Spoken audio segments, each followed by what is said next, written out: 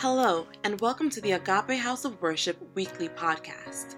Through this podcast, we hope and pray that you will be equipped and empowered to live the life that God has planned for you.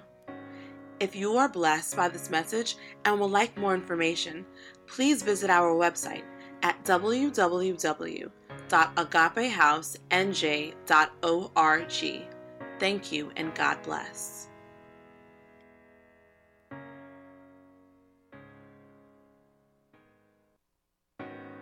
Holy Spirit, we thank you for your presence here.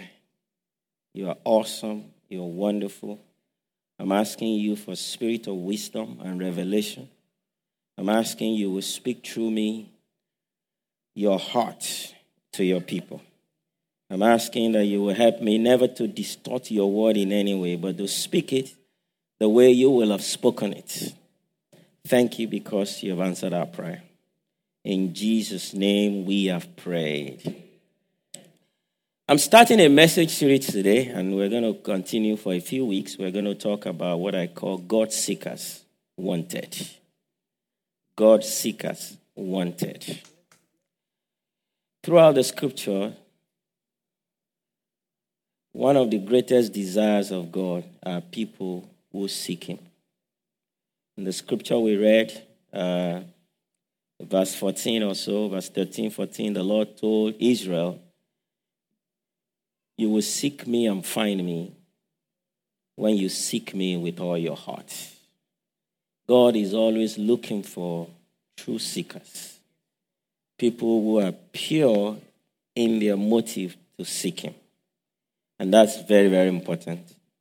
In Psalm 53, verse 4, David said, God looks down from heaven. Actually, verse 2 now. I'm reading verse 2 and 3. God looks down from heaven on all mankind to see if there is any who understand, any who seek God.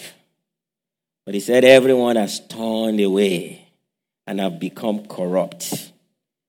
Corrupt in their intent. It doesn't mean there were no religious people. It doesn't mean there were no people who were going to church, who were doing all kinds of religious activities. It doesn't mean there were no people who were even fervent, but they've become corrupt in their motive. There's no one who does good, even not one. And Apostle Paul kind of inferred, this same scripture in Romans chapter 3, verse 11, when he says, as it is written, there is no one righteous, not even one. There's no one who understands. There is no one who seeks God. All have turned away, and together they have become worthless. There is no one who does good, not even one. So finding seekers, true God seekers, is usually more difficult than we think. I think as it was then, so it is today. Even Jesus dealt with that constantly in his ministry, trying to expose people's hearts. Because a lot of time when people claim to come to God, and it happens to most of us, our motives are not as pure. It's usually a lot of times corrupted. And that's what the Bible is saying here. So even most times when people come to God's house, we face the same dilemma. We come, even when we think we come, we are passionate, we are zealous, oftentimes the motive don't always start right. The good thing is sometimes it becomes right when we stay there. So we do see people who have their motive purified, somehow in the process. We see a few people who start for the right reason. But rarely do I find, or will you find people who really come to God truly for the right reason. All right, most of us have a huge amount of selfishness in us, and all of us really. So usually our motive is corrupt, and that's why the Bible declares no one who seeks God. Everyone is corrupt. Most of us have idols in our hearts. Even though we claim we want him, we seek him, we love him, but usually it's not as perfect. So we're going to talk about, we're going to discuss how to become God chasers, God seekers. how to get to a place where our motive is checked, purified, and confirmed. Because really, that is where the true joy of serving God lies. So I did a little search, and I came up with about 7 different kind of seekers. I was able to find some of them from the scripture. Clear examples. Some of them are just examples of what I've come across, mainly with my more than 25 years, of being in church, or very active in church. Amen. The first categories are, I will call them the bread seekers. All right, the bread seekers. And we know Jesus makes reference to those in John chapter 6, verse 26. Jesus challenged people who came to him. He said, "You did not come to me for anything because you were really intrigued, because you really want to find out more, all right? But really, you came because I fed you yesterday, all right? You just had some loaves of bread, and now you want more." And you find out that many believers are like that. They are simply there for the bread. They're looking for something. They want a wife, they go to church.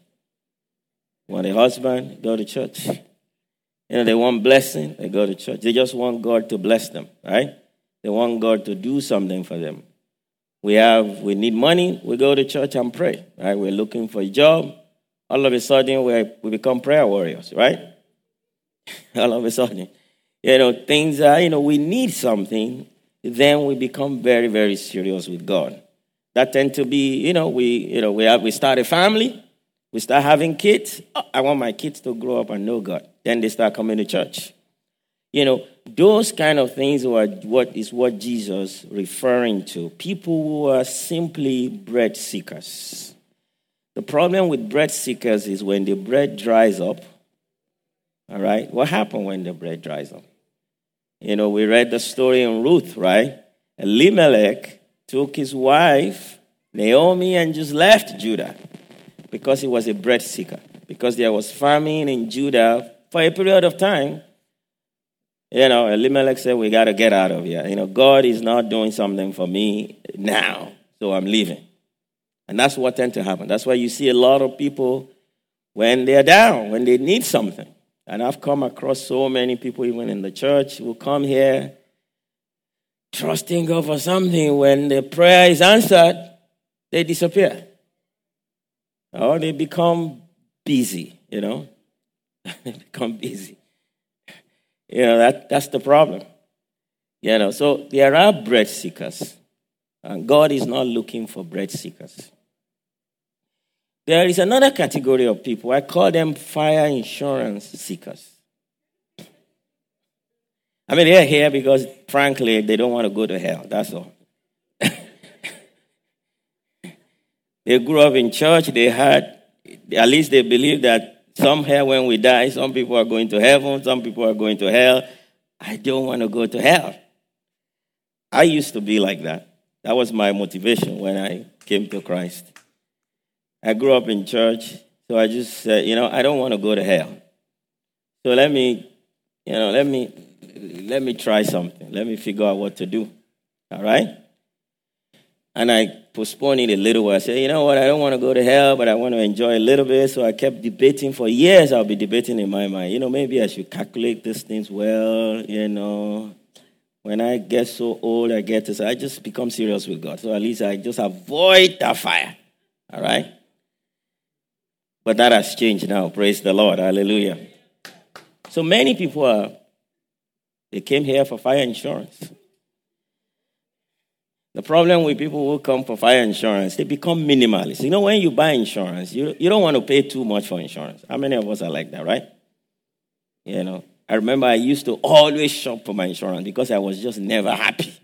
Each time I look at the bill, I'm like, man, and I've never used it at all. I've never had an accident. My house hasn't caught fire, and I'm paying this amount of money. I'm shopping again. All right? I think until I found some insurance that I'm happy now. I haven't shopped for a while. But that's the problem when you are a fire insurance seeker. You become minimalist. You just want to say, how little can I do in my service for God to still make it to heaven? I mean, that's you're just always, calculating that. God is not looking for fire insurance seekers. And if you're a fire insurance seekers, I hope that would change today. Amen. But there are also a group of people they have a much more darker motive. I call them the power seekers. The power seekers.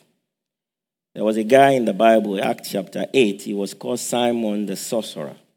So Simon was a sorcerer, so he had magic power, voodoo power. So he was well respected. He had a lot of influence. So he had a lot of influence in the area. And everybody just respected him. Everybody revered him. Everybody thought he was important. When he speaks, everybody listens. Then all of a sudden, Philip came and preached the word. People got saved. And he got saved. That's actually, if you read the story very well, he himself actually got saved. But he never lost the ambition to control, to have power, right? Even though he also became saved, threw away all his iron, all his whatever he was using, all his voodoo, he threw everything away, became saved. And Philip sent for the apostles to come and pray for people to receive the Holy Spirit. And the apostles came and prayed for the people, and they lay hands on people, and people started speaking in tongues.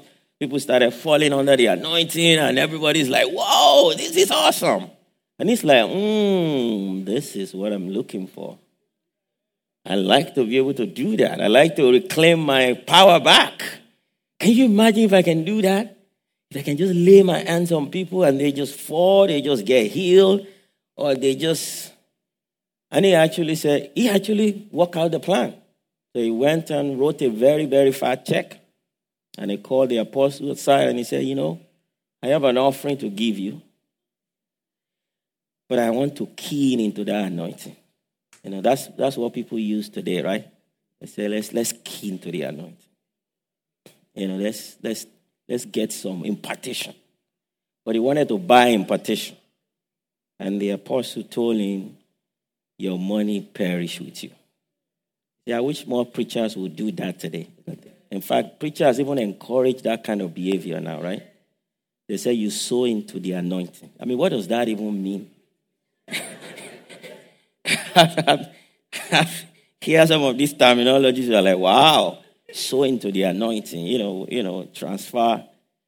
We know the anointing doesn't transfer by money. At least we know that. There's nothing like that in the scripture, right? You lay hand.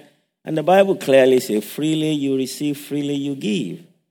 So nobody should really say, I have a prophecy for you. One of our sisters a few years ago here came to me and said, the prophet called me and said he had some revelation about me and he needed to pray for me. But before he prays, he asked me to send him $250. So she came for advice from me. I said, please don't waste your $250. We need some offering here in church too, right? All right? But I said, that's not godly. There's nothing godly about that. There's nothing scriptural about that. You don't exchange God's gift for money. All right? But there are people like that. We don't have them here by God's grace. Amen? All right? We don't have power seekers. At least I hope. But I'm sure many people will listen to this message all over the world. But there are also a fourth group. They are gain seekers. It's another dark group. They are in need for personal gain. They are serving God really. Some of them might be preachers. But really, what is driving them is personal gain. In fact, Apostle Paul referred to those people in Philippians 3. Verse 18, he said, many walk of whom I have told you often, and now tell you, even weeping, that they are enemies of the cross of Christ, whose end is destruction, whose God is their belly, whose glory is their shame, who mind earthly things. He said their God is their belly. You know what? They are not really serving God. I mean, they won't tell you that, but they are here for something. They're here. Some people go to church for business, connection. The reason why they're in church is who I can sell something to, who I can do something with. That's the goal, and that's what drives everything. So it's important to really know that there are people who are gain seekers. That's their primary motivation. But there are also people who are not just seeking, they are driven. They are driven by something. They are driven by life problems. And I know a lot of people become Christians. That's probably a very, very huge group of people when you go to any church, especially any Pentecostal church today. A large portion are driven by some problems, personal problems that got them to say, you know what, I need to become serious with God, and we need to become prayer warriors. All right? Some are driven by family problems, life problems, fear of, witches, wizards, witch doctors, some family thing, some curse they're afraid of, something that is driving them, and they just run to God. All right? A lot of, sorry to say, but I think it's actually accurate. A lot of Pentecostal, especially in the African community, tend to really play to this group very well. All right? You see all kinds of prayer points. They pray. It's just assume you're running away from some problem and we can save you. All right? The problem is people in that category, if they don't switch, they miss the joy of knowing God. All right? They miss the joy of intimacy. It's never there. And it's always from one problem to the other. Unfortunately, people like that run into people who invent problems. I've listened to preachers, they just invent problem for people. Because of course they need the business, right? They need you to keep coming. So the problem, of course, must not be solved. If the problem is solved, then you stop. Right? So if this problem is solved, they said there might be another problem. So they keep inventing problems, preaching messages that are they have no relevance. They are not in the Bible. They are conjured. Sometimes I listen, I'm like, where is this coming from? Reality that are often not true. Somebody is not married, they just say, oh, you have a spirit husband. Things like that. They come up with things like that just put fear in people's life, and just so they can keep them engaged, keep them coming, keep them dependent on them. So you need to quit being driven by problems. There are people who are driven by social pressure. All right? They're in church because their friends are there. All right? It is the socially acceptable thing to do in the circle they belong to. All right? So they like it. They look for a nice church. The pastor preaches with iPad. They say, I think this is cool. I can handle this. This is, I can deal with this. They say, oh, yeah, I like it. And I think many people here are probably in that category. Not many, a few.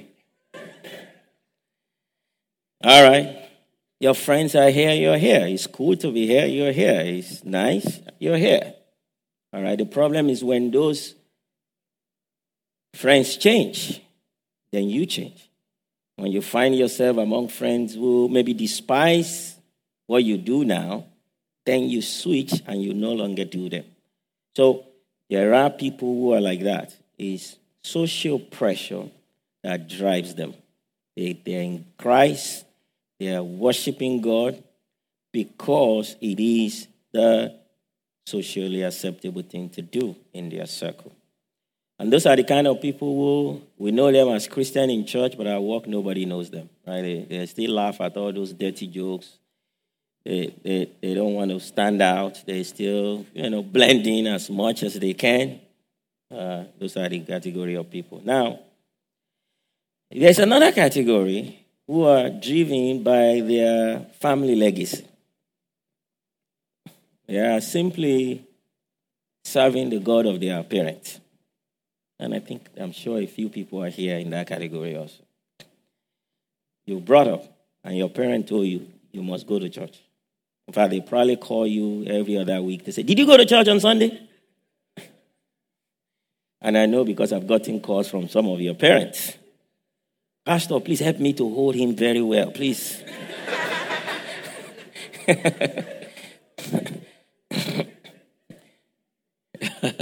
I get those calls. And they just, the God has never become their God. All right? And the Jewish, it's a big portion of Jewish people, they were like that. In fact, when they came for baptism, John really told them, look, you must really repent. I would like us to read it. Matthew chapter 3, verse 7 through 9. The Bible said, but when he saw many of the Pharisees and Sadducees coming to where he was baptizing, he said to them, you brood of vipers, who want you to flee from the coming wrath? Produce fruit in keeping with repentance. And do not think you can say to yourself, we have Abraham as our father. That's what they keep saying. That's what, we are children of Abraham. So God is our God. God promised us. There was a covenant to Abraham, covenant to Isaac, covenant to Jacob. That is our God. Now, they've abandoned the God himself. At least they still have appearance. They still do some religious stuff. But the essence of the religion was gone. And John said, don't keep saying, my parent, my mom prays a lot. In fact, I just call my mom. Once I'm going through problem, I call my mom. My mom is going to fire some firepower. Now, so I've told you 7 categories now. Now, really, it doesn't matter how we got here. I think God actually uses many of these means. So it's not to say one is better or is wrong, right? God uses many of these avenues, right, to get us close to him, right?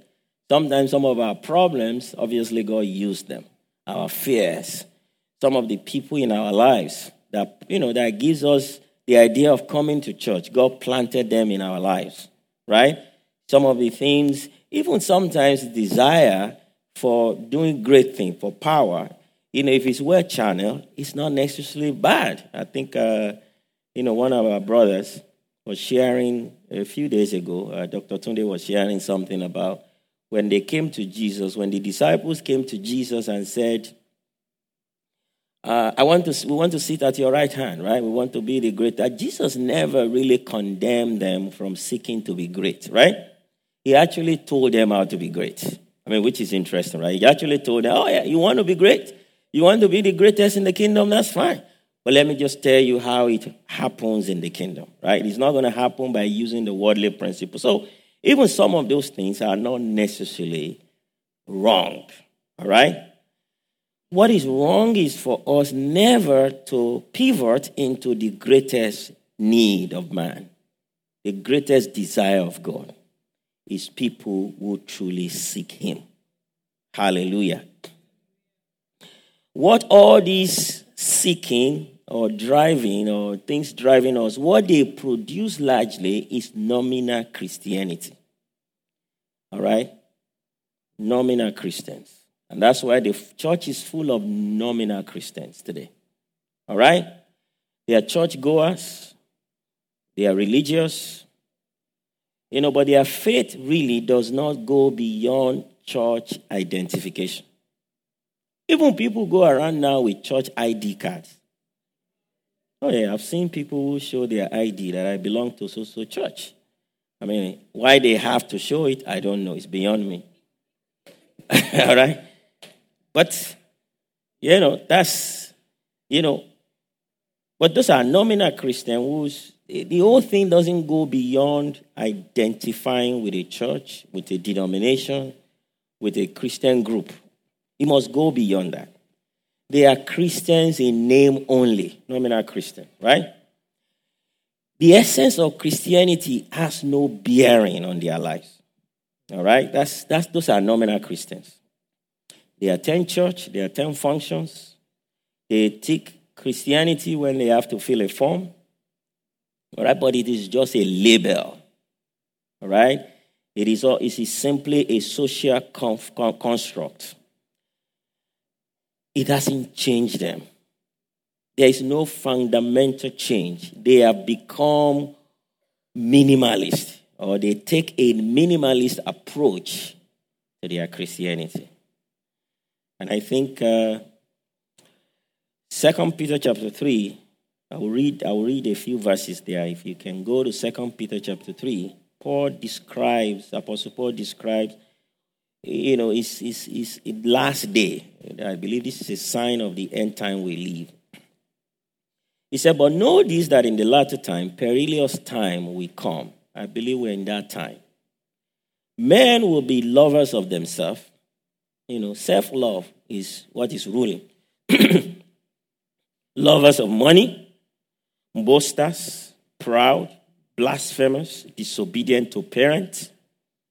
Disobedience to authority, we start from parents. Unthankful, unholy, unloving, unforgiving, slanderers, without self-control, brutals, despisers of good, traitors, headstrong, haughty, lovers of pleasure rather than lovers of God. Verse 5 gives it out very well.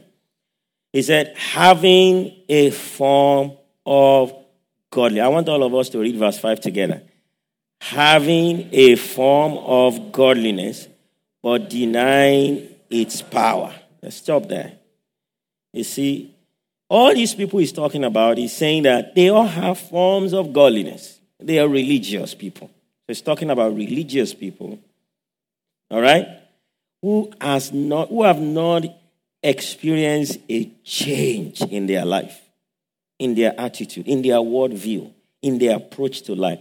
There's no fundamental change. They might have some cosmetic change. All right? A little bit in change of schedule. They now insert God Sunday morning, but it's not more than 2 hours.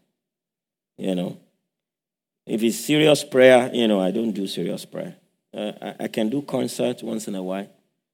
But serious prayer, serving and being serious, oh no, I can't do that. We make some cosmetic change like that. But fundamental change has not happened. So he's saying we deny the power. You see, the power of Jesus coming into our life is to transform us. It's to bring a fundamental transformation in how we do life completely. Everything.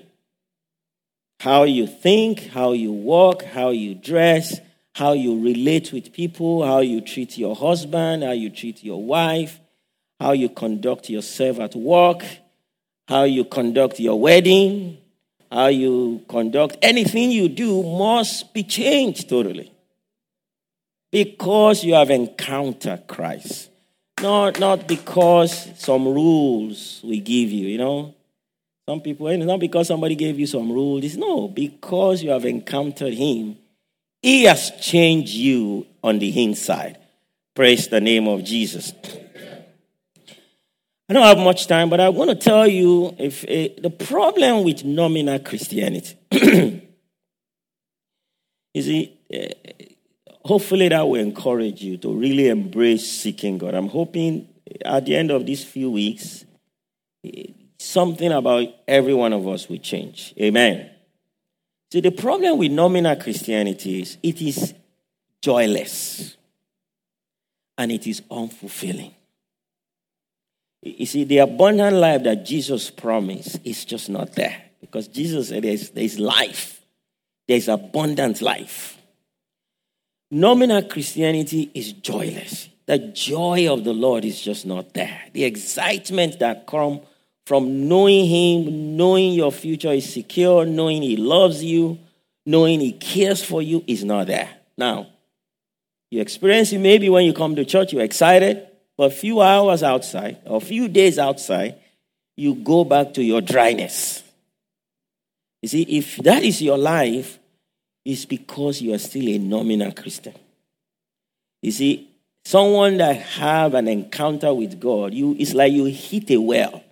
You see, when you dig and seek for God, what happens when you really seek God, there will be a time when you hit a well. You know, when you dig. Some of you don't get it, all right? So that's my African thinking now that is coming, right? So we would dig a well. Every house will have a well. There was no water supply, so every household must have your own well. All right? So you get somebody to dig a well for you. All right? And when they hit the water supply down in the water, deep down, then you know you've hit something good and water keeps flowing. That is the essence of Christianity. Hallelujah. And that's why Jesus said, when you are thirsty, anyone that is thirsty, come to me. Out of your belly shall flow rivers of living waters. Jesus told the woman by the well, he said, when you drink this water, it becomes a well inside of you, springing up to everlasting life. It never dries. Hallelujah. You see, nominal Christian, they don't have a well. Yeah, they come here and enjoy overflow from other people. And they feel better about their life. They feel hopeful when they're here. But once they go out, they feel dry again. And if that's your life, it's a call for seeking God. Hallelujah. Another problem with being a nominal Christian is you're subject to enemy's manipulation. You see, if what is driving you, for example, is bread will cease. It will take it away temporarily. So you are manipulated. So you are deceived. If what is driving you is fire insurance, you're just always going to be minimal. He knows that. He knows he can play with your emotion. If what is driving you is power, he knows how to drive all that. He knows how to manipulate your feeling. If it's gain, if it's life problems, he knows how to keep manufacturing them for you. So you are always in that mode. All right? But when you become God seekers, it changes. Hallelujah. Another problem with nominal Christianity is it's a lie. It produces a Christian life that lacks testimony. And what's the value of a Christian life? That people look at and they just say, if this is what Christianity is, why should I go? I've even had stories of people who don't come to this church because they know one or two people in this church. They say, oh, that's Agape. We play soccer together. We play basketball together. I know how he curses. I know what he does. And he claims to be, that's a nominal Christian. So instead of you to go out there and shine as light, right? What happened is you embarrass Jesus. In fact, this was referred to in Romans chapter 2, verse 24. He said, God's name is blasphemed among the Gentiles because of you. So it's better for you not to be here at all because you've taken away from him. It's better for you not to identify with Jesus at all. You have bumper sticker. You have all these things and you go around. Yeah, hallelujah.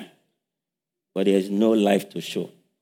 He blasphemed the name of God. That's nominal Christianity. That's what he does. And it produces, you see, the worst part, or second to the worst part, is that it produces a life. You will die a shadow of yourself. If you just keep on being a nominal Christian, that is, you will never become what God wants you to become. And I don't want you to go through life like that, to just add to the wealth in the cemetery. never become what God has made you to be. All right? That's a problem. And the last one is irritating to God. You know, Jesus said it, Laodicea, right? Say you are neither cold nor hot. And what will I do? See, I'm a coffee drinker. I know what that means very well. I mean, nobody drinks lukewarm coffee. You know, coffee is either cold, or hot. I mean, if it's lukewarm, you accidentally put it in your mouth. What do? At least people who know coffee, right? People who are serious coffee drinkers. I'm not talking about people who drink coffee because somebody else is drinking it beside them. Where are my coffee drinkers in the house?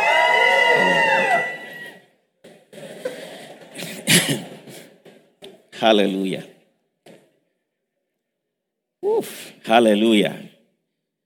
Okay. I think we're going to start our coffee drinkers ministry one of these days. Or club. Examine the health of coffee, right? Hallelujah. So it's important to know that nominal Christianity does not benefit you, does not benefit God, does not benefit the church, does not benefit people around you. So it's either you are not there at all or you are all in. Hallelujah. My challenge for you is to be all in. Hallelujah. Now, my challenge is for you to become God seekers. People will seek God. If you come in like me through any of these 7 ways we talk about, right? You must pivot at some point. Something must happen that changes that. All right? That really just say, you know what? I no longer just want to be nominal. I want to really seek God. I want to really seek God. So there must be a pivoting that will take place in your life. You see, God chasers or God seekers, very few of them really begin their life like Apostle Paul. There are very few who are from day one, boom, they hit the right tune. All right? Apostle Paul was that. Right? He came to Christ with an encounter. Right? The encounter was definite. It changed him, changed his taste bud, changed his ambition almost instantaneously. Most of us will never have that experience. All right? Most of us will come in through all these other means, but there must be a change at some point in your life where there's an encounter. All right? Encounter with Christ. And that encounter will bring a change. All right?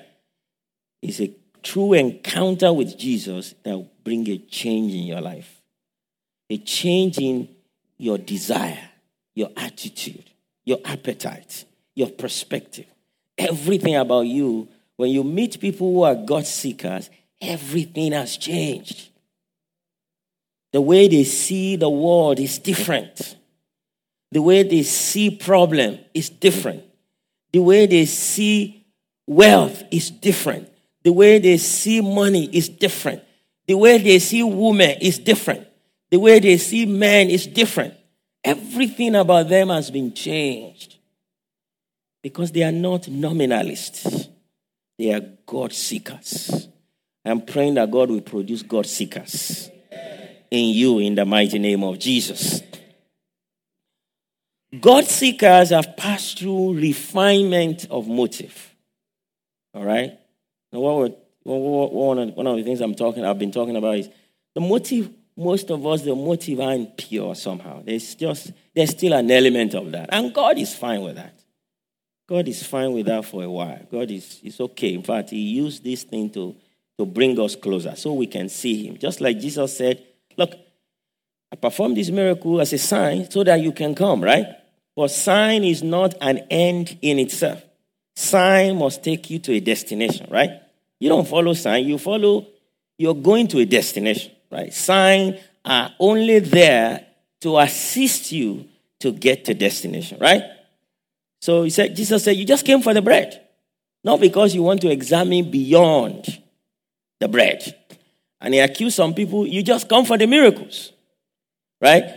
You are not willing to examine beyond the miracle, all right? So when we go through an encounter with God, he refines that. He refines that. We see a story of Shadrach, Meshach, and Abednego in Daniel, right? Their motive, their heart is being refined. So when the king said, you know what? If you don't bow, we're going to throw you into the fire. What did they say? They said, oh, king, we are fine.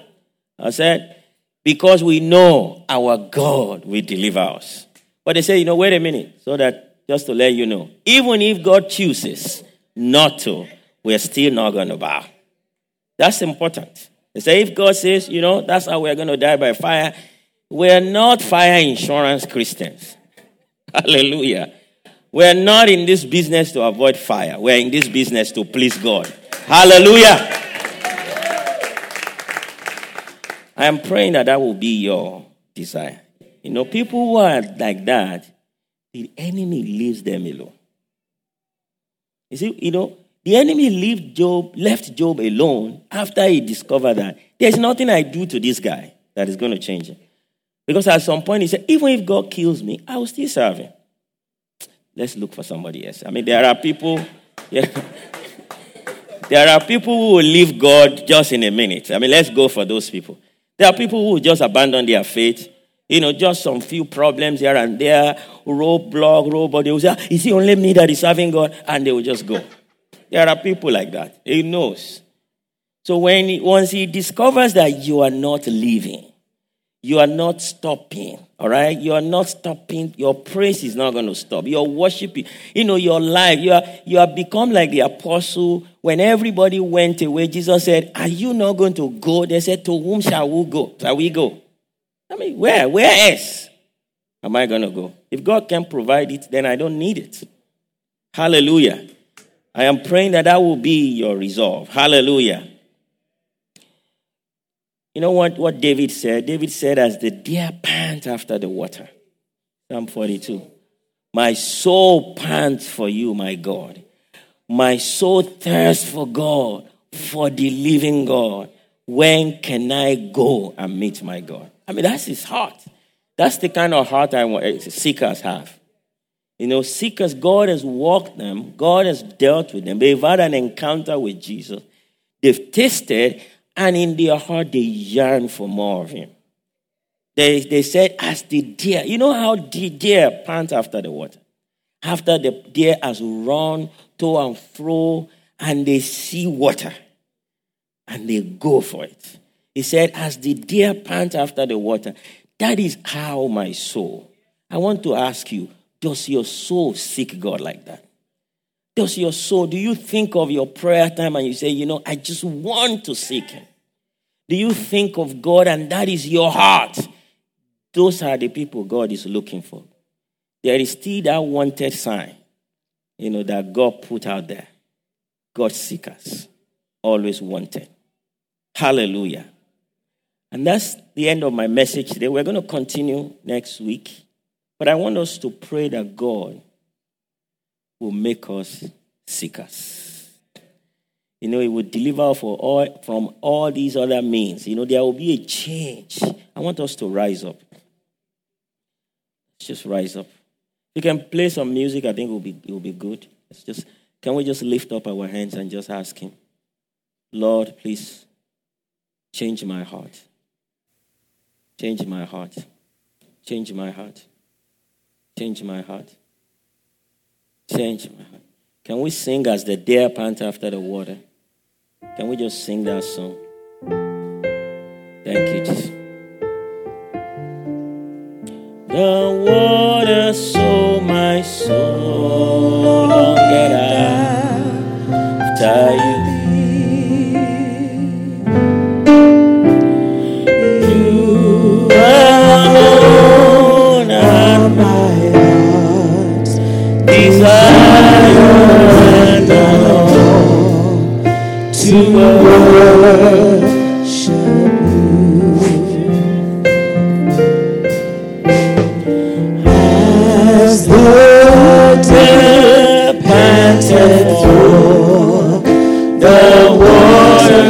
Oh, my soul longeth after thee. You alone are my heart's desire, and I long to worship you.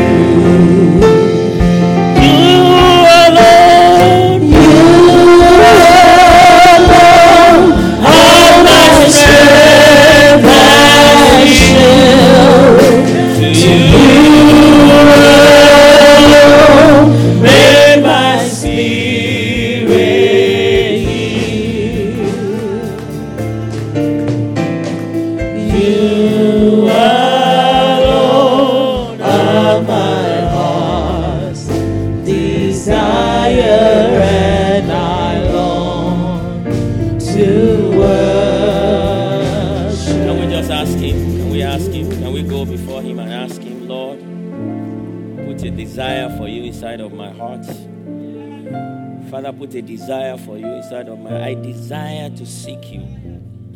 Father, put that insatiable hunger, Lord, inside of me, oh God. Put that insatiable hunger in my heart.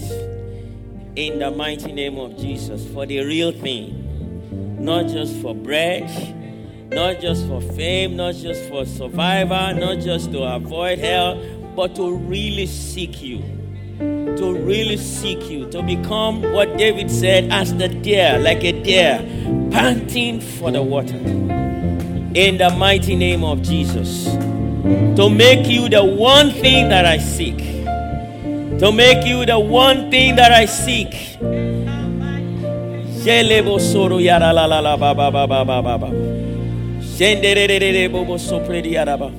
Thank you, Jesus.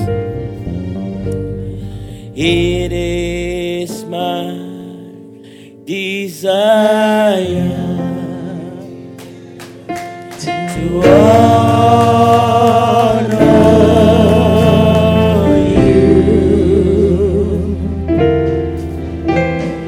Lord, with all my heart. I worship you.